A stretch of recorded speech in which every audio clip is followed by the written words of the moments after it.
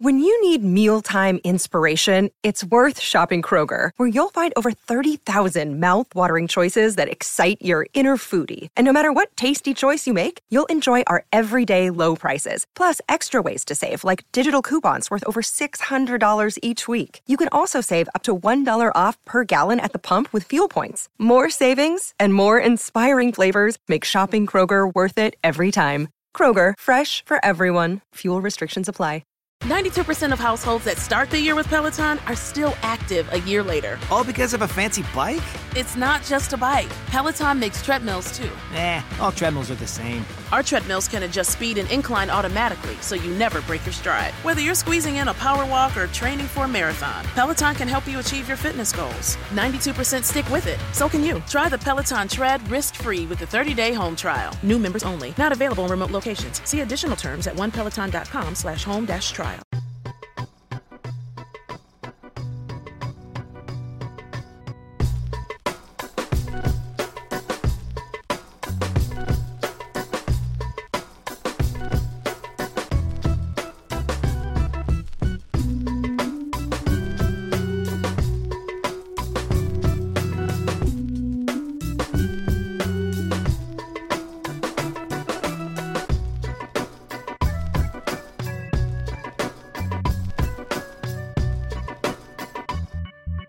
All right, everybody. Dad Bod Rap Pod. We're not gonna, fuck around with y'all this week. Obviously, there's a lot going on in the world outside of music. Rap music has been a part of the American experience and the Black cultural expression for a long time. And we here on the podcast have always been open to talking about issues of race and things that are going on more broadly in society. Today will be no different, except that we're just going to get into it. There isn't really a rap kind of tangential angle that we're going to talk about necessarily, but just, parsing through, processing everything that's going on right now in the wake of George Floyd's murder and all of the protests that have erupted across the country. We've been feeling a little bit, flat-footed in the sense of, do we just carry on as business as usual on our podcast and just talk about records in the way that we do? Again, given rap's proximity to American culture, Black culture, its commentary on race, etc. We're just gonna chop it up today, and we may have some kind of rap tangential angle, but yeah, just how's it going, guys? Like, fuck, shit is wild. Brutal. Right now. Welcome to Dad Bod, The World is on Fire pod. Yeah, for real. No kidding. I can't listen to Protect Your Neck the same. You know what I mean? Right. Like, everything is fucking changing. Spiritually deflated like everyone else. It's fucking ridiculous. I just saw Trump holding a Bible on fucking TV, like a piece of shit. He's holding a Bible? Yeah, he's holding a Bible, calling for more aggressive military action. Yeah. There's good people on both sides. I didn't listen to it because I tend not to listen to his press conferences, and because my day job life is like insane right now, as I'm sure all of your guys are. Like, we were already swimming upstream against COVID and the kind of the new world that we were having to enter. And then, our city of San Jose, California had massive protests, and there was some destruction of property in the downtown area where we live and work, and we're dealing with that. I'm very, very sad about what's going on. I'm upset about it. I'm really excited to have this opportunity to talk to you guys about it, and I have been looking forward to this all weekend because we need to hash some things out and just discuss it. And I really want to listen to you guys about what this means for you and your future and the world around us. And Alchemix Gibbs is sick as fuck, but that's not the important thing right now. Right. That's the only silver lining, of the last couple of days. Yeah, man, things are tough, things are trying, and it's like, I don't know. This is the worst. I don't know. Well, what can be said that hasn't, you know? The silence is loud, you know? Yeah. It's brutal. It's brutal. My Asian American community, where the fuck you at? I don't see you guys out there on the streets. I don't see that much posting about it. I don't see anything. And like I was just telling Nate, like I don't really make personal posts ever, but I just felt like it was just absurd to me. I see fucking bigger packs of Asians rolling to get boba. You know, you can't fucking protest, you know? Yeah. Like, where you guys at? Especially given everyone's proximity to Black culture. You know? Right. And so that's for me is what, you know, kind of, we have one foot in the cultural space, and I'm always thinking about how Black culture is absorbed and used. And then in moments like these, the silence is deafening, and it's kind of like, we're struggling to deal with exactly how shitty things are. I don't want to be the guy who's like, you know, oh, it's been like this every day, you know, but in some ways it has. So It's this idea of awareness of what's going on is harder to deny or hide from. And so people are being asked in this moment to make some decisions about things. And so to your point, Dave, I have seen like some commentary about how anti-Blackness plays out in the Asian American community, or in my work, working in San Jose for the last 25 years in nonprofit, how anti-Blackness plays out in the Latinx community. Right. So all of these issues are kind of brought to the forefront because of just the wild kind of brazen nature of the injustice that has taken place. And so it's forcing a lot of people into really uncomfortable spaces. I mean, maybe a little bit later in the conversation, we can talk about some of the rap and Black celebrities who have kind of really put their foot in their mouth around this. But I do feel like it's one of those times where folks are just really being pushed into a place that they're not familiar or comfortable with. And so I really, in a weird way, I kind of empathize with folks sometimes, non-Black people who are kind of on the outskirts of the conversation, haven't been paying attention, don't have the language to talk about it in a particular way. And they're kind of like, oh, I know this is fucked up, but I don't know what to say or do. Right. Well, you just got to show up, you know, show up and be peaceful. Fuck. Yeah. You know, retweeting memes only goes so far. But even then, that shit's silent. I mean, that was, this whole thing, I mean, it's a complex situation. I mean, obviously with like different races and everything, but you know, and you know, the blurring of lines with POC and how that aligns, and it's been really disheartening, man. It's been really disheartening. Yeah, it's definitely tough, and I feel like it's one of those things where in order to heal, like sometimes, you know, shit's got to blow up. Right. You know? Like shit has to be brought to the surface, and it's going to be an ugly process. And I think we're in the very beginning stages. Before you hopped on, Dave, me and Nate were kind of positing, like, is this the beginning of something? And Nate, as a person who works in downtown San Jose and really for downtown San Jose and its businesses, what has that been like? Like, what is the conversation in those spaces about what's happening? People are weary, man. Like, they were already close to their breaking point with the shelter in place and the uncertainty, like the kind of the financial uncertainty of when they could reopen or how they could reopen or how they could operate their businesses. And our streets turning into like something akin to a war zone. And that we're on night 4 now. I think it's gonna cause some people to give up, and that's really a tough decision. It's not something I would ever try to talk anyone out of. I try to be empathetic in my dealings with our local business community and to see things from their side. It's really, really hard, and it's really hard to draw a line about where to place the anger. It's like we're all obviously, the three of us are basically at low level enraged at the state of federal affairs pretty much constantly. Right. We have a kind of fear and loathing of the police apparatus, the militarization of the police, and the tactics of a lot of police pretty much all the time, with a healthy dose of fear in there as well. And now you kind of need a place to express the anger of the people who are destroying the local businesses that give a city its soul, and the senselessness around that.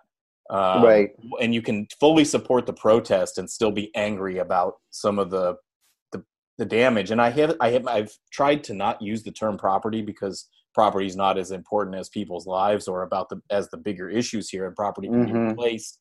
And we've seen some entrepreneurs on a national level. Bobby Hundreds comes to mind, who said, yeah, they looted my store, they burnt down my shit, but I support what the protest is about. And like that level of downness is really, that's inspiring to me. 100%. So the people I'm working with are nearing their breaking point, and it's funny. All day, and it's at a crucial moment right now. I've worked on this program to utilize the streets and sidewalks to let the businesses fan out to like get back to business in the age of social distancing. And I've just been wondering all day, are we just putting projectiles on the streets that are going to get thrown through their windows?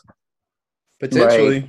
I mean, I did not have riot on my COVID bingo card, and it's just I don't know what to do, man. I'm going to push forward on my work and hope that there's a sensibility about the proper time to deploy these things that takes into account the totality of the things that are changing by the minute.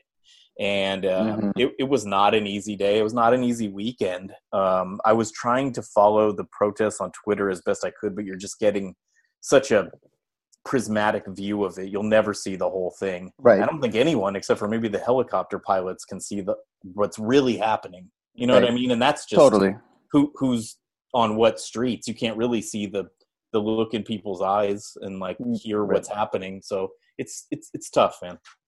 Yeah, it's incredibly tough. I feel like it raises just a whole plethora of issues that go between race, really our feelings on capitalism. It's been really interesting, and this is, in our lifetimes there have been these moments of riots. Or we're talking about LA 92, Baltimore post Freddie Gray, and inevitably the conversation always turns to this idea of peaceful protests versus violent. When and how is it appropriate, the destruction of property, and all these things. And so it kind of has a familiar tone to it. Although this is the first time I could remember people intelligently moving through that conversation about capitalism. I think prior to this, every time the refrain from all sides was, it's all fine and good until you break a window, right? And then immediately your shit's illegitimate. You shouldn't be doing it. I have seen a number of entrepreneurs and other people step forward and say, yeah, this is the monster that you invoke when you allow people to be murdered in the streets by agents of the state. Like, if you don't want that type of feeling unleashed, to put the responsibility on people who are enraged and oppressed and say, but be nice. When you show up to say, please don't kill us, also kind of like check your anger and don't break anything. And it's on those grounds alone, I can't sit here and advocate for anybody to do damage to anybody's property or endanger yourself by doing so. But I'm also, and I've been this way for a while, that it's almost like the ocean or something. It's a natural reaction. And we are so fortunate this shit doesn't happen every weekend, because it could. It could. So I feel as though this is one of those times where I've heard that conversation, a more intelligent class analysis laid across this that I haven't heard before, which is one of the things that I'm heartened by, is that people aren't just looking at this through the lens of, peaceful protesters versus looters versus versus rioters. So that part has been heartening. There's definitely slimy shit within our city, and I'm sure this is replicated throughout cities across the country. Our mayor taking a knee with protesters and then instituting a curfew. Right. God, that was disgusting. It's like, could he have been any more forced? Yeah. Crazy. It's slimy, and it's all politician-y shit. But even that, people are aware and kind of have an analysis to where sometimes folks are able to see these things for what they are. And so if there's any silver lining for me, it's that the conversation, I feel, is shifting a little bit in terms of how we talk about these things. Can I ask you guys a question? I was aware of the term, but it's really pushed to the forefront in this conversation, and that is the notion of defunding the police. And where does that sit with you? I'm having trouble wrapping my head around it. It's a new idea for me. I kind of can't see it happening anytime soon based on the way I know city budgets are allocated. Right. But where do you guys stand with that? And is that a slogan or a concept you would take and run with here, or are we too close to the genesis of it to really have an idea around it? And perhaps you have other experience with it that I don't, but it's kind of new to me, and I'm struggling with it a little. Well, I think the militarization of police departments are absurd. You don't need 30 Hummers and fucking tanks. Right. It's absurd. Defunding the police. I mean that's certainly a hairy sort of a slogan, right? I mean, we need police. They need to be funded. I'm not sure where to begin with that. Well, I mean, here's the thing. And that flows from that idea, defund the police, flows from the police abolition movement, which is a real thing. And folks much smarter than I have been working on that for a long time. And from kind of what I've read and engaged with and listened to, the leap that you need to make in order to understand something like defund the police comes from these notions of safety. So, and it was posed to me, I forget where I was, but I was in a workshop one time and somebody said, talk about a situation where you feel safe and what causes safety. And everybody kind of went around and said, and nobody said a situation where we have all kinds of police around. That actually makes me feel less safe. Right. And if you think about the safest communities that you've been to, they are not places where a cop is on every corner. Right.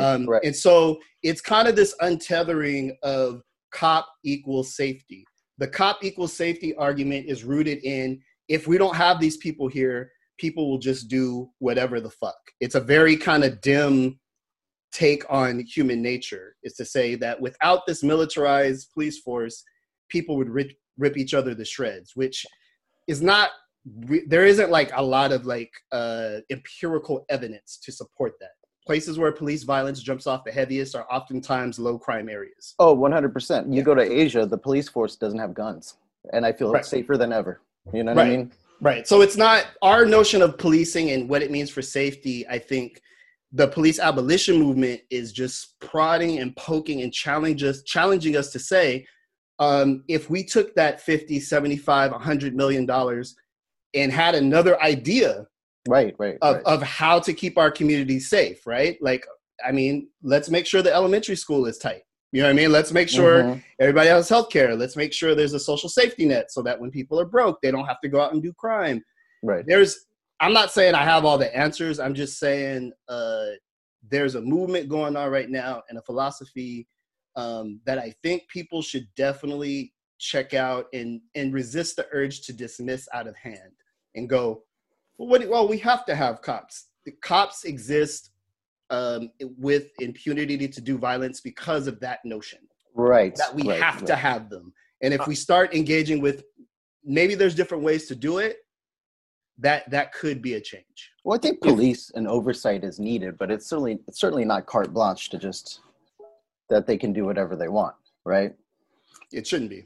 You know, I think the conceptual framework that you're laying out makes a ton of sense, and I appreciate it. And I think it's a consciousness shifting from police equals safety to police equals violence. Mm-hmm. Mm-hmm. Yeah. Which we've seen. I mean, we watched a lot of news this weekend. That sounds about right to me. yeah, that is what their function and their structure, the historical nature of policing is doing what ICE was doing.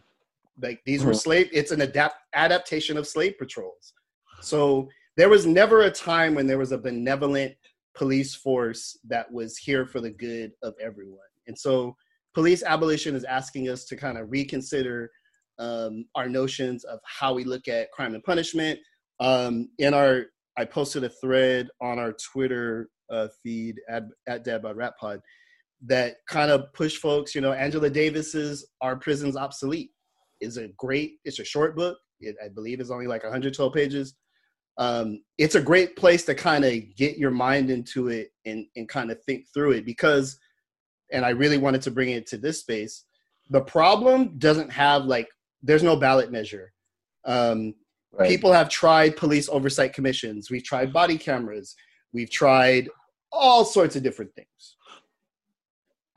Nothing's worked thus far. So that is kind of where that comes from. And I feel like Nate, to your point, if we're on the start of something new, I think even that conversation being a thing, I heard defund the police 5 times at work today, and I've never heard that before. Right. It's hard to defund power structures, though. You know what I mean? So these motherfuckers are locked, and they're not going anywhere. So to your point there's no ballot initiative that's going to smoothly do this. I mean, I don't know. It's like this circular logic that I keep going back to, watching the fucking news reels and all these clips, and it's just just completely disheartening, dude. What do you do? It's been bubbling forever, and next week another black guy is gonna get shot. You know what I mean? I'm sure. Oh yeah, that gentleman who had the rib restaurant, who literally was feeding the cops on the front lines, got shot yesterday. We haven't even sorted the bodies that are happening during the protests. It's absurd. Yeah. It's so incredibly disheartening. And we talked internally, and I really appreciate, Damone, you helping us foment some thoughts for the Twitter feed, because we don't want to stay silent on our platform. And we're not necessarily going to keep it all about music, but Dave and I hope you don't mind me saying this, we didn't know what to say. Yeah. And I'm trying to be a better person. I've been familiar with the concept of white privilege since I was a freshman in college. It was the first time I heard that phrase, and I've had a lot of time to sit with that and sort that out. And I consider myself to be someone who has a lot to say about a lot of things, but I just found myself feeling very powerless, and I didn't know what to say. And I really liked what you said, and I appreciate you saying it kind of on behalf of us. And now I'm sitting here listening to myself talk, and I'm like, am I putting that on you? Am I asking you to be the spokesman for the group? And as the host, you kind of are anyway, but it was an interesting moment, and I thought you really rise to the occasion, and I appreciate it. But I need to figure out what I really stand for and what I really believe in. And I hold some truths to be evident, but I've often not expressed them. So have I not been anti-racist enough in my life? Right. Well, that was part of the reason I made that Instagram post, which was a little personal, and it's just it make the self reevaluation that takes place is important, and I hope that's a conversation that's happening, at least internally, with more people. I mean, we're flooded with images of Twitter and all this, but hopefully people are just having these inner dialogues that are, bringing forth some sort of healing and higher understanding of the issues that's been plaguing everything. Yeah, it's there are I don't want to say silver linings, but some things that have heartened me. It's been a very long and depressing weekend. But things that have heartened me, especially in the last 24 hours, was talking to my teenagers. I have a 15-year-old and a 14-year-old. And to hear them kind of articulate this kind of radicalized worldview, which we hadn't even talked about it. My first time talking to my kids about it was on Sunday. And just where they were at with it, I was like, wow, these kids are really sharp. They're obviously engaging with social media and some of the ideas and conversation that's going on there. But the worldview and the way that they're talking about this is really, really sharp. And so, and in a lot of ways, these protests like these are youth driven. It's the new rage. My son and his grandpa were kind of having a back forth about what makes this any different. His grandpa going, we were doing this in 68 and nothing's going to change. And my son being like, no. Like, things are going to change because enough is enough and we're not having that shit and people are doing different things. And so it was an interesting back forth, but just the fact that young people are walking into this with a different type of awareness. They've grown up in the era of Trayvon Martin and Mike Brown. Right. All of these things that when I was a kid were not folklore because we knew them to be true in my culture, but they weren't videotaped pre-Rodney King.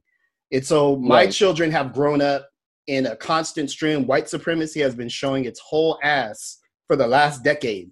So they don't need this convincing, and they're coming into the conversation at a different point. So I was heartened by that. I've been heartened by friends, colleagues who have just reached out and like, hey, I don't know what to say other than I'm thinking about you. I feel for you and your family. Like, let me know. And like, I don't need anything from these folks, but just to know that people from, different cultures, backgrounds are reaching out and really dealing with this idea of anti-Blackness. And I think that's kind of, for me, when I strip it down, I go the essential idea that Black people are towards the bottom of valuation, even under property. I would say if you're going to do a hierarchy of value in our country, Black people come after dogs and property. Like, honestly, if this dude had kneeled on a dog's neck for 9 minutes, there wouldn't have been any riots because his ass would have been in jail totally. Almost immediately, right? Totally. Yes, totally. 100% true. 100%. So it's one of those things where now we're talking about, again, I've had a conversation about anti-Blackness in my work life more times than I have in 10 years. So that's not to say like, hey, everything's going to be all right. But maybe this is a moment where some of these really old and pernicious and vicious ideas are finally like seen in the light for what they are. And Black Lives Matter has been trying to take us on this ride for, almost a decade now. But we, folks are pretty hard-headed. Yeah. And it takes some wild shit to bring people to like awareness. Totally. I mean, it's especially deflating because nobody pays attention if there's no violence. You know what I mean? And so it's like, what the fuck? What people have been saying, oh, rioting and protesting, particularly rioting, is like the language of the unheard, right? And it's like, obviously, dude. So I don't know what the starting point is, though. You know what I mean? I think we got the issue thrust upon us. Yeah. Right. It's like we don't have to decide anymore. It's happening right now, and the complete vacuum of leadership at the top of the country is what feels particularly different. It felt different during the public health crisis that is still ongoing, right, with the pandemic and the disease, and now you have someone who has no particular interest in calming things or in bringing people together in charge for the first time in my lifetime. At least George W. Bush would pretend. Totally. He would have had a fireside chat. He would have like made some little malapropism that people thought was cute and like tried to play statesman. Right. I'm not here for like faking it, but we have nothing right now. Let me stop you though a little bit, Nate. I want to push back on this a little bit, please, because I remember George Bush during Hurricane Katrina, and that motherfucker was not doing shit. Like he's maybe wasn't as openly malicious as Trump, but the reckless indifference for people's lives was not very different. Yeah. You're right. And I'm not here for the George W. Bush nostalgia train. Like that started on election night, and I'm not here for that. And so that was probably a bad example. I'm just saying he wouldn't have hidden in the basement and turned the lights off. Yeah, and I mean, and, you know, I mean, with Bush, I mean, yeah, it's gross indifference, but I mean, Trump is fanning the flames because it works straight up. This is part and parcel of, this is a gift for him in some ways in his base. Right. It allows them to lean into their most racist stereotypes about Black people. And so it's an interesting moment where we obviously have no leadership, but that vacuum, I don't know. I mean, I don't know why I'm sounding like a fucking optimist today, but that vacuum, that vacuum of leadership is allowing more and more white people specifically to see how morally bankrupt all this is. Like, and it sucks that it's taken, you know, year 4 of Trump's first term, and I say first with intention, for people to get there. But like, I think it's moving more and more people to the understanding that you have to decide what you stand for. There's no more kind of like neutral. In my work, we talk about there's no race neutral policy. Mm-hmm. You're either dismantling or you're supporting, and that's it. Yeah, I mean, as someone who works downtown and runs multiple businesses, I mean, I obviously do not ever want to see my workplace looted or broken. But, you know, I mean, you can resurrect a building. You can't resurrect George Floyd. Yeah. Yeah. And that's, but at the same time, you know, and maybe this is a kind of transitioning to the conversation about where hip hop is. You had hip hop cats who are a part of the kind of, let's call it the captains of industry, people who have, you know, Killer Mike has barbershops and stores and shit in Atlanta. And he was very much like, hey, everybody, don't break shit. Mm-hmm. And it's this interesting moment of Black capitalism in particular. There's a great article on OK Player that kind of digs into some of this. It's a very interesting moment for Black capitalism and the kind of Rock Nation brunch set who the competing impulses of Blackness and capitalism when you have a huge platform and voice. Mm-hmm. And it's a moment right now. Yeah. Right. What are you doing? Right. What are you not doing? I mean, Virgil Abloh being probably the most notable person who really has not come out looking great in this time, because he's number one, he donated fucking $50 to something, which is wild. That's ridiculous. Like, I hope he missed a 0 or 2. Right. Dude, right? Brick on your brick, bro. Like, fuck out of here with that. But he's having that moment that I think a lot of Black people who have ascended the kind of capitalist ladder are having. They're like, yeah, we want equality and shit, but like, don't break my stuff. Like I worked hard to, and I have some empathy for that. They're like, I played the game. Sure. I worked hard to get here. Obviously I'm a Black person and I want freedom and equality. At least you say you want it, but the radical shit, like, they're not about the radical shit.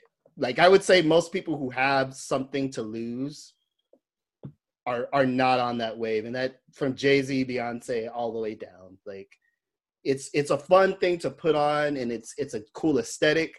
But at the end of the day, and I won't say all, you know, I think Cardi B, who is more politically astute than anybody ever gives her credit for, has been great. No Name has been roasting the shit. Oh, right. Shit out of Black celebrities all weekend. So that's been good. Even Don Lemon. Bruh, why is Don Lemon so fucking woke? What happened? Dude, I remember that guy from Ferguson. He couldn't get 2 lines together. Interesting to see his kind of image rehabilitation and an interesting call out. And he's probably right. I think I didn't watch the Killer Mike speech. You'd think it'd be the first thing I'd click on. And I probably should have as like show research, because I should have known we were going to talk about it, but I've never seen so many different takes on a speech. Some people are saying this is the exact right thing. Some people are saying he's a sellout. He's wearing a Kill Your Master shirt and he's talking about saving property, not people's lives. Like, I've never seen so many different takes on it. And he's a beloved figure in many senses, but he has some points of view that we've talked about on the show, including his Second Amendment rights position, that don't fit neatly into the box of woke MC or black leader kind of thing. And we come from a Bay Area sensibility where like our political sensibility is very Berkeley, if you will. It's it's like very personal freedom and coming from like a kind of compassionate capitalist sense. So of course, his positions I haven't always agreed with or understood, but that speech really got people going. And funnily, T.I. also made comments at that event, and you don't hear shit about that. Fuck T.I. Well, because they're just really, and Diddy has said some things, these like weird, like let's unify this kind of empty. Diddy brought Amy Schumer to the Zoom. No. I think again, it's people are being asked to take a stand on something, and I think those who have accumulated material wealth are just not going to be good at that unless they've done some real intentional work to understand their privilege and where they're at. I think the black celebrity in particular feels like they transcended something and they have the right to enjoy their material success. And when somebody comes along and says, you should be down for something more radical that would potentially mess with your bottom line. It's fucking fascinating. And I think helpful though, because at the end of the day, let's stop going to the Killer Mikes of the world, and let's stop going to fucking Magic Johnson, and let's stop talking to Oprah. Me and my mom are having this conversation. You know how many brilliant black minds there are in this fucking country? Like, why are we always going to a fucking athlete? Killer Mike raps bars. Like, there's nothing in his background to say that this is who we should be going to, other than these are the platforms that are allowed to black people. And so Magic Johnson shouldn't be saying shit about any fucking thing. Like, unless we're even about basketball, I think his basketball takes are shit. But when some shit goes down and you run to black celebrities, it's almost as if saying like, there's no thinkers among them. Like, let's go to just the most famous people we can find. And inevitably those folks will always have a position that is going to like tilt towards the ruling class. Oprah was the same way after Baltimore. You guys don't have leaders in your movement. Shut the fuck up, Oprah. Like, nobody asked you. Like, so I think this is particularly instructive. I saw some of the blowback on Killer Mike and I thought it was hilarious. And I feel like we're just going to see more and more of it. Like, if black celebrities like want to coach through some of this shit, please contact me. dadbyratpod@gmail.com. Because I believe people are going to be put in positions of having to have a stance on these things. Did you guys see Amazon and CBS with their Black Lives Matter propaganda? No, would they have an intern make a cute logo? Not even that. They had just some very, trite and empty, like, we support Black lives, and somebody was roasting CBS. Like, you let the cops have a command station on your CBS lot in LA, and you're posting like Black Lives Matter. Did you guys hear about this day of industry blackout? Oh, right, where everybody's not supposed to spend money or something? Was there another term available for that, perhaps? It was right there, synergy. And so I heard about it. I don't know what it means, though. Like, nothing drops on Tuesdays. Nor are there. It's organized supposedly by black managers and producers, and it's supposed to be like the music, that section of the music industry declaring enough is enough. But again, just very weird. It's making people get into these boxes that are not a good fit, are not comfortable. Right. And if you haven't done your homework, like, it's going to show right now. Like, I would recommend that now is the time to do some like real learning. I mean, if nothing else, like we said, there's no ballot measure or anything, but. Well, fuck, man, we're sheltered in place. Sorry to cut you off. We're sheltered in place. There's curfews. I mean, if there's any type of sort of look internally right now, I mean, this would be the time. All we have is time. Yes. Yeah, right now. So what is we're here? This is June 1st, 2020. The officer has been charged. The officer who killed George Floyd has been charged with third-degree murder. Absurd. Didn't know that was the thing. Right. Yeah.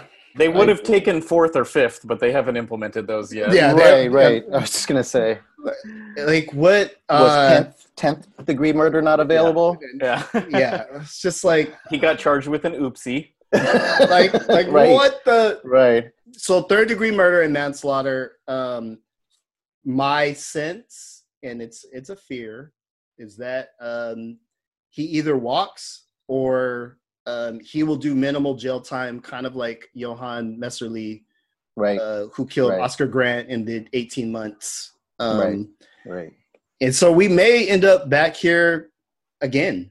Right. And let's not forget, as we talk now, I mean, those other officers are free and alive. Yeah. you know? And it just but just the threads, right? Like one of the officers being Asian, and like it sparks this whole conversation. And then we had the officer here in San Jose, who was Jared, you win. Yes, UN? yes. What a You piece of lose, shit. Jared. Yeah. You lose. Fucking kick him in the nuts. We all know little fucking little Napoleons like that. And to have one so starkly on the Just- camera, on the fucking police, I mean, that should have been reprimanded immediately and loudly, but nothing much. The girl he pushed down is someone I know in real life. Really? Crazy. We could talk off air about Wow. who that is in our lives, and someone we've all at least run into. That's Pretty crazy hilarious. though, and it's the footage that's more damning about him in particular is when he was shifting his weight back and forth, Right, yeah. He's and then like seething charging like a little- charging into battle, and everyone was saying that dude has obviously played way too many video games. Mhm. Right. Totally. He's probably a fucking incel. You Right. know? He I had that look. Yeah. I Right. saw this hilarious tweet, not hilarious, this very telling tweet about right now, and I forgot who did it so I can give credit, but you'll forgive me, there's a lot going on right now. They were like, don't go out after dark, otherwise the worst dude from your high school will run you over with a car you paid for. No. Pretty much. That's about the state of things with the curfew right now. Right. God. Right. And that's kind of where we're at. I think people across the country, but definitely in our section of the world, we're trying to figure out what we could do. And I would definitely encourage folks to not. It's sick and it's sad and it's depressing, but I would just encourage folks to not tap out. If anything, I fear it's that there's going to be a plurality of folks who just say this shit is too wild. I want, tranquility, even if it's unjust, even if it means, people being oppressed in broad daylight. I just don't want to deal. Well, that's why you got to protest. You got to bring it to their face, right? I have to say, the impulse that Damone described is pulling me in one direction. I like to hike. I like to walk in the woods. I like to go on little weekend trips with my wife and get away from things and put my phone away. Like that desire, that Walden-esque desire to go live a contemplative life and worry about myself and my issues and my needs has been an impulse. Like I took Friday off from work as kind of a mental health day and for some family shit. And like, I could make a 3-day weekend and go camping and like bring a nice steak and a nice bottle of wine to the woods and like contemplate. Like that's something I could do. It sounds really nice, actually. Totally. I'm 100%. probably not going to because of, I'm trying to be a better person and trying to live in a society. And I've worked on so many things on a local level that I want to see implemented. But there's a huge part of me that wants no part of this, that just like wants everyone else to figure it out. And I realize that's a weakness. Well, I don't blame you though. I mean, I don't blame wanting to get away. We're avalanche with all these graphic images, and I mean, if you eat bullshit food every day, your body's gonna fucking reject it. But we're feeding ourselves terrible mind food, right? Mental shit, and so it's like this inner rotting. I don't know, man. I'll meet you in the woods with a bottle of wine. Get a shopping list together off there. I think as somebody who completely tapped out on this on Friday night, like completely, like put the phone down, hide, watch movies, and not engage with it. I think it's okay to be intentional about what you ingest. To your point, Dave, it's about what you ingest and what you don't. They're being engaged and awoke and aware doesn't necessarily mean engaging with the 24-hour news cycle. Right. Something I'm working with my mom on every day. Like, Mom, part of the reason you feel terrible is because you watched all of Trump's press conference and you went on the internet after that. And totally. There's so many, we gotta sometimes remember, and what I've been trying to remember is that media is designed to evoke reaction and not necessarily give you depth or nuance 100%. or anything you can work with. It's just like, don't this make you mad? Doesn't this get newsflash? Right. Yeah, newsflash, you're pissed. The world sucks. Yeah, tune in at 8. So I've definitely been trying to be more intentional. I felt like an ass, though, on Saturday morning when I'm having kind of prominent folks be like, they're using tear gas and they're using rubber bullets. And I'm like, I woke up like, what the fuck? Like, what's going on? What do you mean? Right. What do you mean rubber bullets? Like, what is happening in my city? Like, what is happening? So I do feel like we got to take care of ourselves. I think, freedom is a long game. And if you want to see change, buckle up, folks. But let's also take care of ourselves, take care of each other. We don't have to go to the smorgasbord of despair, aka Twitter, every day. Right. Or at least not multiple times a day like I do.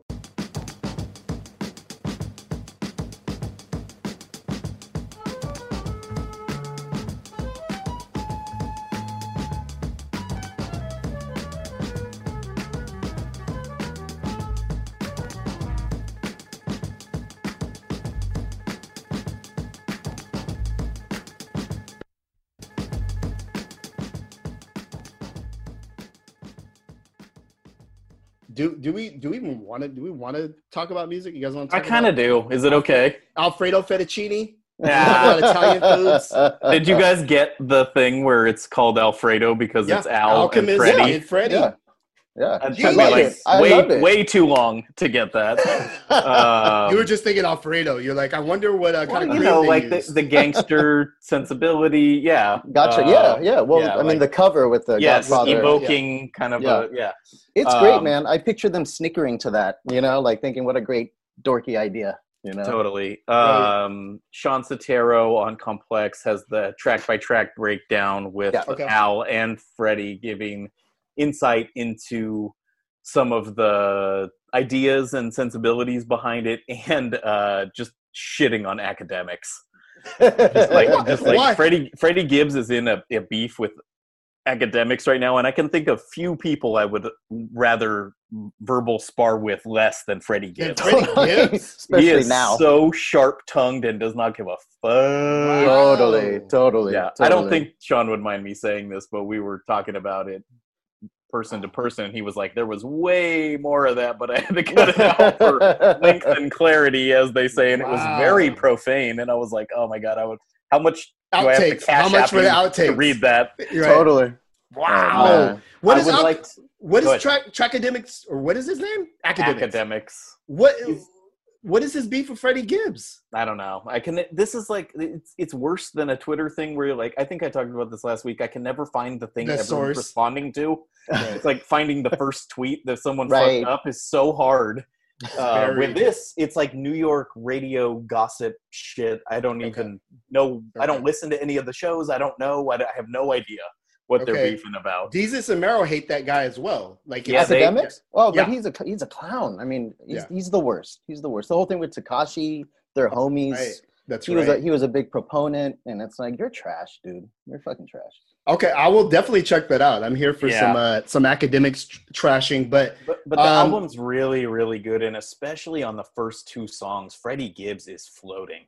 He's ridiculous. He's machine gun funk, right? Totally. And you know, with Alchemist allowing him the space on this, he becomes sort of the percussion, and it's just great. He's just all over. It's like watching Centipede.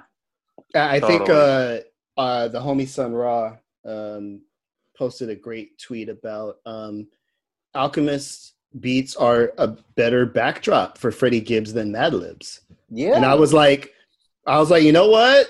I only have one record to judge it by, but there's something to Fetty that thing with Currency.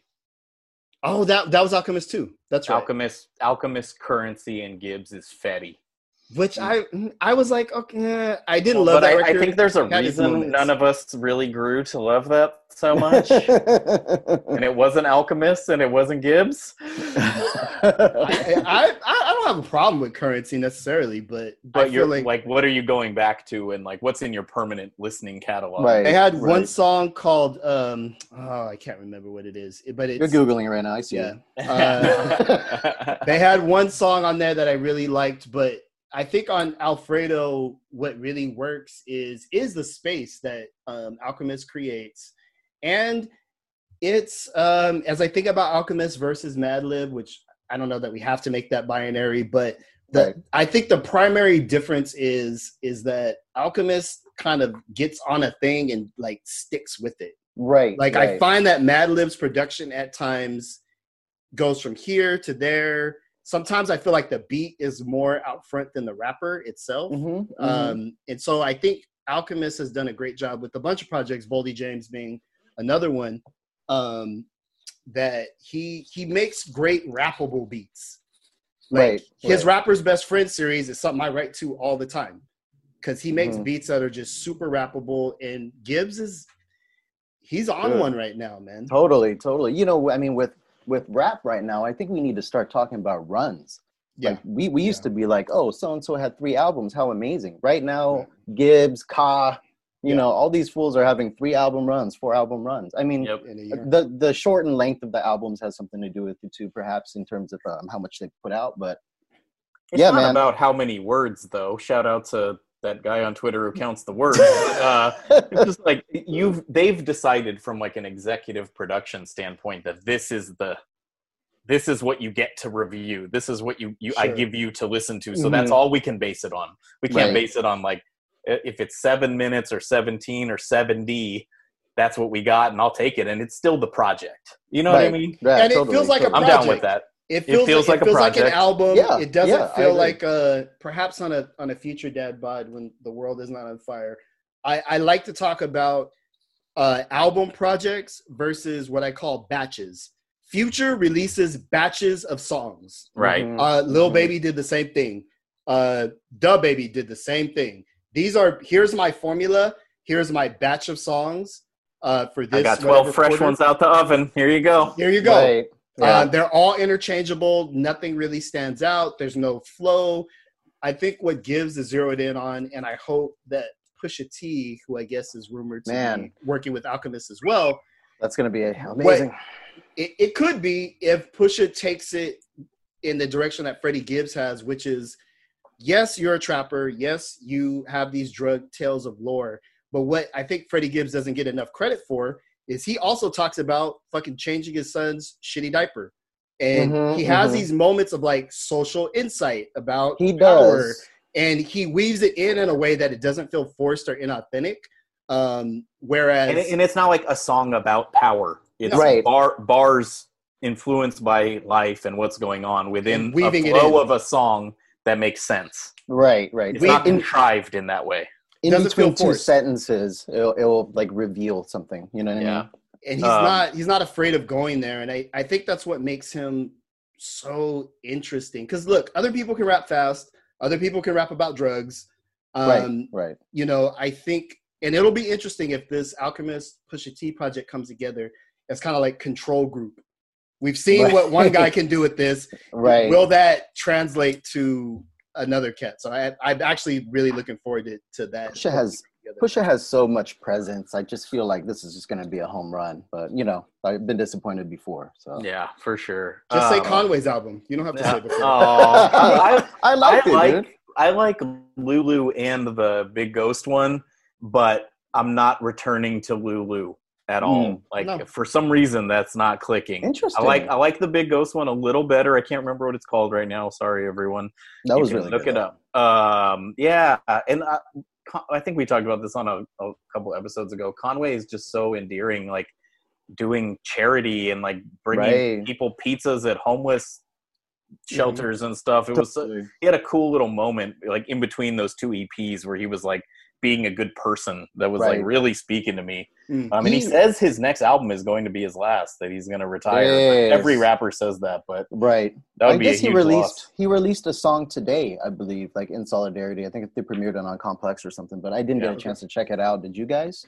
No, not yet. I want to listen to it. It's just such a crazy day. I know, and it's like, what's putting on a 3-minute song gonna do? I know. Be pissed. Anyway. Take away 3 minutes from my hustle of getting things done today. I'm working my way through. So Dave and I read, and Dave let me borrow MF Grimm's autobiographical graphic novel. Yeah. That's a bar. A very poorly spitten one. So I've been super into MF Grimm lately, and I'm making my way through his 3-disc Piece de Resistance, American Hunger. And I can go about 7 to 10 tracks at a time. Okay. And I need to take a break. So I'm on week 2 of working my way through the opposite of a new school EP. These songs all have drums. They're not the most interesting beats in the world, but they're canvases for Grimm to get on there. And I have to say, taken in pieces, he's fucking brilliant, dude. Yeah, totally. There's so much good things that he said, and like when you read the graphic novel, and I don't think this is a spoiler because we all know a little bit about his biography, and if you're listening to this, check something out. He is a hardened criminal. Like he's a real hustler. Like he was in drug wars and was shot and sent to jail, and like feels remorse and helped all these guys in jail get their GEDs and stuff. And he is not a mainstream rapper. He's an underground rapper who's also a hardened criminal, and the two things coming together, and his like taking the mantle of like self-made man, run my own company. Like he's doing the independent thing so he can keep all the money. It's fascinating. The ethos that he lays out about his approach to hip hop, and he often refers to himself as a grandmaster. And I have some snarky things about like, is that self-bestowed that I will not get into. Was that a chess reference? How does one become a grandmaster in hip hop? Because there's other people who self-applied that and lived up to it, like Flash, etc. I can't bring up Qbert right now because I just had to unfollow crazy conspiracy theories, but for another show. But anyway, I recommend listening to some MF Grimm. And then my last thing I wanted to touch on is I'm obsessed with this new Medhane album. It's called Cold Water. I messed with that. I mean, you've been talking about Medhane for a little bit. Yeah. But yeah, I was like nodding again, and maybe correct me if you have a different take, Nate. It's definitely in the Earl universe. Yeah. It's I haven't figured out what to call this section of the Vanguard yet, but they're in like the sludgy section. Sludge Village or what? Yeah, Sludge Village. Nice. They're over there in Sludge Village, and Medhane is NY, not Detroit. But it's like some like Pink Sifu's album, Ainsley, Mavi's record. Like there's something going on there. There's some kind of I would even I put Nappy Nina in towards that direction as well. I'm not sure if I'm ready to go there yet, but you guys will be hearing more from Nappy Nina soon on the. That was a segue, Nate. But the let me just get my thought out. The Navy Blue and that Sage Ellis Sesser or whatever his name is, the skateboard kid who also runs with Earl and raps, are all in that world. But to me, and I love Mavi, and obviously I love Earl, but Medhane is taking an approach where it's really relatable, kind of normal guy rap, like normal guy in touch with his feelings, but like swag. And like that, it's really he's good, man. I'm really, really impressed by him. This album is really good. I ran it back to back the other day. I haven't done that with an album in a long, long time. There's just so much to listen to right now. But He's on one. He's not herky jerky. Good work. He's not. He's smooth.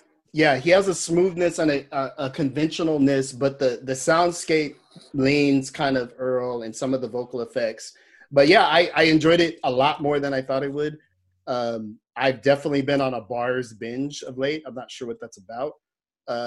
But he's a spitter, man. He really says clever things, and he's doing it in a more traditional pocket, which in this moment, you know, there's a lot of new experimental things happening, and sometimes it's cool just to have somebody that's like spitting them, you know, on tempo. Dave, did you listen to anything over the weekend, or is there anything that's kind of helping you get through the crazy moments? Dude, I've been listening to Alfredo tons. I mean, not to just go back on it and harp on it, but I mean, I love all the guest spots too. I love Tyler killed it. Tyler. This sound like the boat I haven't bought yet. This sounds like the moment I jumped off it. It's like, okay. And with this, with this, you know, pristine, glorious sample in the background. That beat is insane, and the way it switches up for each of the two of them to attack it in their different way is just like, so good. That's as good as it gets right now. Right. And those guys are really different. Like, but yeah, totally. Gibbs and Tyler are approaching rap music from what you would think are very different vectors, and 100%. That song makes a ton of sense. And like, we've done the Igor thing, and our thoughts on that are pretty clear. Listen to last year's best of episode if you want to hear them. But I'm loving hearing Tyler rap again. Same. Well, he's gotten way better. He's totally doing these guest verses. He was on a West Side Guns record, which I thought was one of the best verses on that record. Yeah. And he has a bunch of Lucy's. Like he has a song called 435 Okra. He releases these one-off singles where he's just rapping, and he's at the top of his game. He's been rapping forever. It's like he's started so young that you forget that he's been rapping for a decade plus now. Right. But He's got like a 15-year career, and he's 30. Totally. Totally. Right. And he just has so much going on. I almost feel like when he has to drop some bars, it's like it's an easy little thing to do. Step down and just give us plebes a little something, and then it's just back cool, in the like, Lambo. The shock value has been completely removed. Oh no, yeah, he's not on that at all from the conversation, and so he worked it out in public, and he's a good rapper, man. He might be a little underrated at this point. Oh, under over coming up on a future episode. We're not Police doing abolition over under. Right. I have to tie things back. I always under. No. The release day got all fucked up. Like, I would hate for something to have dropped on Friday. Preservation, who we had on the show, who people are really responding to that record. And it is a beautiful record in its way. Release got all fucked up, dude. Like, it's just so tough to release something under those circumstances. And it's like, what do you do for those artists? It's like, do you pull it back? I feel for artists because like there's so many things going on in the world. Your whole little thing you worked on for, we talked to Preservation, and he worked on that shit. You could tell. Like, he dug in Hong Kong record stores for years, and connected with all these guys. I'm never gonna get over how much I love that and how clever that is. That's so sick. I know, totally. And I don't know. Did we ever really like go into the Ka record? Did you listen to it, Damon? I did. Was it Raising Cain? Descendants of Cain. Descendants of Cain. You know what? Exquisite. It's brilliant. It's definitely gem. Which within the Ka, that universe. I really got to be ready to like go all the way there. It's been warm and shit. It's hard for me to incense. Kind of. You got to really. Totally. It's a deep cerebral record. Yeah. And so all his work kind of seems like that. Yeah, and if cold, windy, sparse, quiet. It's interesting for me for a rapper to be so understated. He's fucking brilliant. His lines, I'm replaying in my head, and he's on the 10th stanza. I sent it to a friend who's not really hip to things, but kind of relies on me to send them the good new shit, and I'm happy to do that for people in my personal life if they send me some shit back every once in a while. And what I told them is this is hip hop distilled. Like no wasted sounds, no wasted words. Like this everything on this record is there for a reason, and there's nothing more to say, and that's it. And Yeah. that's, to me, that's a level of craftsmanship that we all write, some more than others. That's a level of craftsmanship we should all aspire to. Oh, I'm 100%. flinging clauses and parentheticals and, you know, run-on sentences and like block quotes, and it's like, you know, that probably could have been said in about 6 words if you chose the right ones. Right. Totally. And it's Hemingway, not Tom Robbins, or however you want to put it. You know? I'm going to posit this and throw it back because I'm not as deep into Ka as you guys are. To me, he has an approach that reminds me of peak Jizza. Like it's there's never an extra word. Rappers, as a rapper, I will tell you that a lot of times rappers are just using extra words to get from bar to bar, chorus to chorus. Oh, of course. I feel with Ka, it does feel literary, to Nate's point, and where he's really being economical in all the words. It's very clean, like all the words so match. clean. And it's like, yeah, it's like his rhyme book. I imagine it being a fucking scroll. You know what I mean? Like he's writing that album with a feather pen. You know? Right. And to your point, and I was going to make the exact same reference. Feather pens don't have erasers. Right. So you got to get it right. Right. Yeah. You have to get the old paper and rub a tea bag on it and burn the edges with a lighter. Totally. Like a 3rd grade fucking report. I like that you got in a teabag reference, even though we don't have Adam and Eve anymore. Yeah, I hear what you're saying. You have to be in the mood for it. I have found myself often in the mood for it. I was talking to someone who we're cool with, whose name I'm not going to use here, and he did kind of like he was kind of making fun of Ka, and he was like, "Dude, the guy makes the same record every time," and did like a mock Farciano kind of like fake Ka thing, and I'm like, "Fuck, did you just ruin Ka for me?" Like, you're right. In a way, you're right. Yeah, but then that's his run. Then I listened to the record, and I was like, "I love this. This is totally so brilliant." Like every year he drops, he has a space reserved on the best of list because he's literally the best. Right. And doing his specific thing. It's never going to be charting or like speak to all the people, and it's not even really about the street life. It's like Jizza, where you use the street life as metaphors and jumping off points to describe actual more like core human emotions, which you guys know me, I'm much more about core human emotions than I am about the street life. So it just speaks to me, and I can't get over how well crafted it is. I just think it's brilliant. Yeah, totally agree. So what's the next release that we're eagerly anticipating, rubbing our hands together? Oh shit, man! Can't wait. I gotta pull something up. I thought something was gonna come out this Friday. I wonder if anything's gonna come out this Friday. Right. Now that you have your DistroKid all set up and you have a chance to publish or not on Thursday at midnight, pull it back. Yeah, pull it back. Like the Preservation, which was in the works for like 3 years, they couldn't have pulled back, and shit hadn't really hit the fan yet.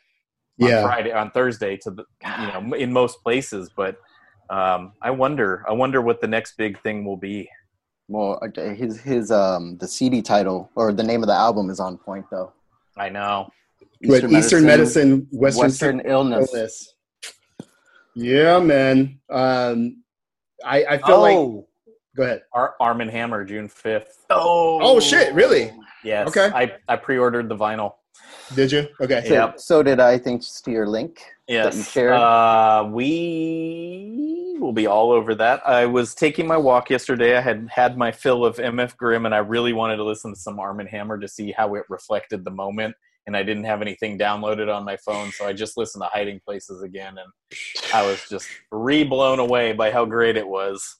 What can you do? I know, but I really wanted to listen to Rome. It's like we're in the midst of the burning of Rome. Like, right. Let's go ahead and throw that on. But I hadn't downloaded it before I headed out and didn't want to use data, so I guess I'm not that committed. Well, man, Backwoods is making soundtrack music for these times, man. That's for sure. I couldn't imagine who needs to be heard from more than Woods and Elucid. Right. About the state of this sickening world. So I will be all over that. And if they chose to delay because of the state, that wouldn't surprise me. And if they just said fuck it and put it out, that wouldn't surprise me, and I'll be very, very happy to get that dose of perspective from two brilliant people who really understand the depths of what we're facing. I need to hear that. Okay. If you guys want to send the link or something, you know how to find us. Yeah, exactly. As we're backwoods boosters over here, we could, man, shit, it'd be great to have them both on the show. We've had Woods and Elucid separately, Sure. but it'd be great to both have them on the show. Okay. So we out here. Yes, I'm speaking it into the Dave Ma Rolodex universe. I hope that we can I'm excited about what we have coming up next week. I think it's going to be really, really cool. Some voices that need to be heard, and it's really tough to schedule people right now. It's like we had an interview planned for today. It's nobody felt like it was the right time, so we're just playing it by ear. But yeah, man, it's weird how music soothes. Damone, when you walked away, like when we first got on the Zoom call, I was fiddling with my headphones because I thought I couldn't hear you, and I've been listening to Curtis live like constantly, and it came on, and I was like, is Damone also listening to Curtis live? I'm channeling it. Does Damone also plan to stay a believer? And then I realized it was coming from inside my computer. It's coming from inside your computer. I know, it's so funny, That's but like, dope. man, like we need those elders and those brilliant diagnosers of people who went through this in dark times when there was no one to record the beatings, to pass down their messages, man. Like, listen to some Last Poets, listen to some Curtis, like, listen to selected James Brown cuts, like, sure, it's just check in with Chuck D. Yeah, dude, Chuck D knew the fucking time. Like, that was. He's been such a reliable voice. Did you guys see LL Cool J crying on the I did. Instagram Live? That was pretty intense. Totally. I scrolled through it and I'm like, whoa, like he's going to an aggro, but then I hit the volume and then was like, oh, okay. Yeah, man. But his Botox eyebrows didn't move. I know. They were fixed. Like tears coming down, eyebrows not moving. Oh my god. So we appreciate you guys rolling with us. I think what I will do, I'll commit to this, is when this episode drops, I'll definitely share some links on our Twitter at @DadBodRapPod. More resources about how you can educate yourself in this moment. People have sent me a bunch of cool stuff. I'd like to use our platform to kind of share that. And to Nate's point, we have some cool interviews lined up for next week that will hopefully, everything works out, we'll have those voices on the show. And yeah, stay safe, y'all, stay woke. And, understand that we at the Dad Bod Rap Pod, we're not blind. We'll continue to engage with issues of politics and culture. And we appreciate y'all rocking with us. Any last words, David Ma? Any last words? If y'all are listening and you guys are like in the Minnesota area and you want to support young Black activists on Twitter, it's at Black Visions Collective. And if you want to support the protesters, it's the Minnesota Freedom Fund at Twitter. And if you want to help the city rebuild, it's at welovelakestreet.com. And I think those are all really good resources that I looked into to see how I could help. And those are legit, and those seem to be very direct. So if you guys are listening, feel free to hit those up. Awesome. Nate? X-Clan has an excellent Fuck the Police song as well. Called FTP.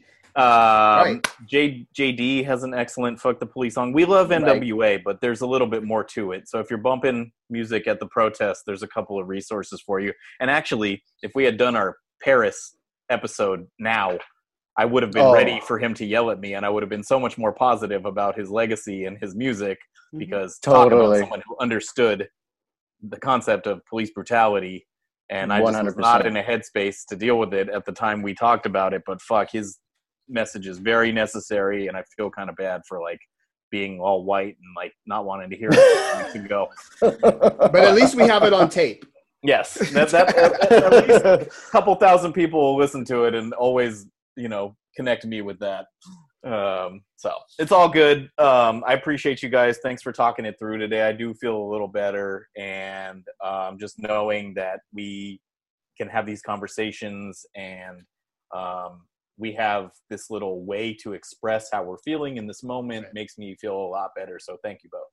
Yeah, thank you guys. Thank you guys. And anybody out there listening to us, thank you for continuing listening as well. You know, it's healing to know that you're being heard as well. For sure. Absolutely. So that's what we got for this week. Depending on where the devastation lies next week, who knows? We'll see. We'll see what the program looks like. But for now, we appreciate y'all. This is the Dad Bod Rap Pod. Oh, yeah. You've gone and did it. What's the word? No more questioning my pedigree, my authenticity, by some radio call letters. What's the word? No more questioning the polish that place upon my boots. What's the word? STP. Zoom, zoom, zoom before I step. 1 o'clock to 2 o'clock to 3 o'clock to 4. Murder in progress and time to settle score. 5 o'clock and 6 o'clock and 7 come to 8. When it's time to reach to 9, man, it's time to get straight. Now 10, 11, tick-tock on to 12. Head to toe and black and you know I'm not for self. Time for a little dose of FTP. You know what brother speaking, man, fuck the police. 92% of households that start the year with Peloton are still active a year later. All because of a fancy bike? It's not just a bike. Peloton makes treadmills too. All treadmills are the same. Our treadmills can adjust speed and incline automatically, so you never break your stride. Whether you're squeezing in a power walk or training for a marathon, Peloton can help you achieve your fitness goals. 92% stick with it, so can you. Try the Peloton Tread risk-free with a 30-day home trial. New members only. Not available in remote locations. See additional terms at onepeloton.com/home-trial. It's NFL draft season, and that means it's time to start thinking about fantasy football. FantasyPoints.com features industry-leading experts and prognosticators using proprietary hand-charted data to help you score more fantasy points. FantasyPoints.com is the place to go for whatever kind of fantasy football you play. Whether you play fantasy football, daily fantasy sports, or do a little bit of everything, Fantasy Points has the meticulously researched content to guide you to victory. And why wait for the fall? Fantasy Points also covers the new spring football league, the UFL.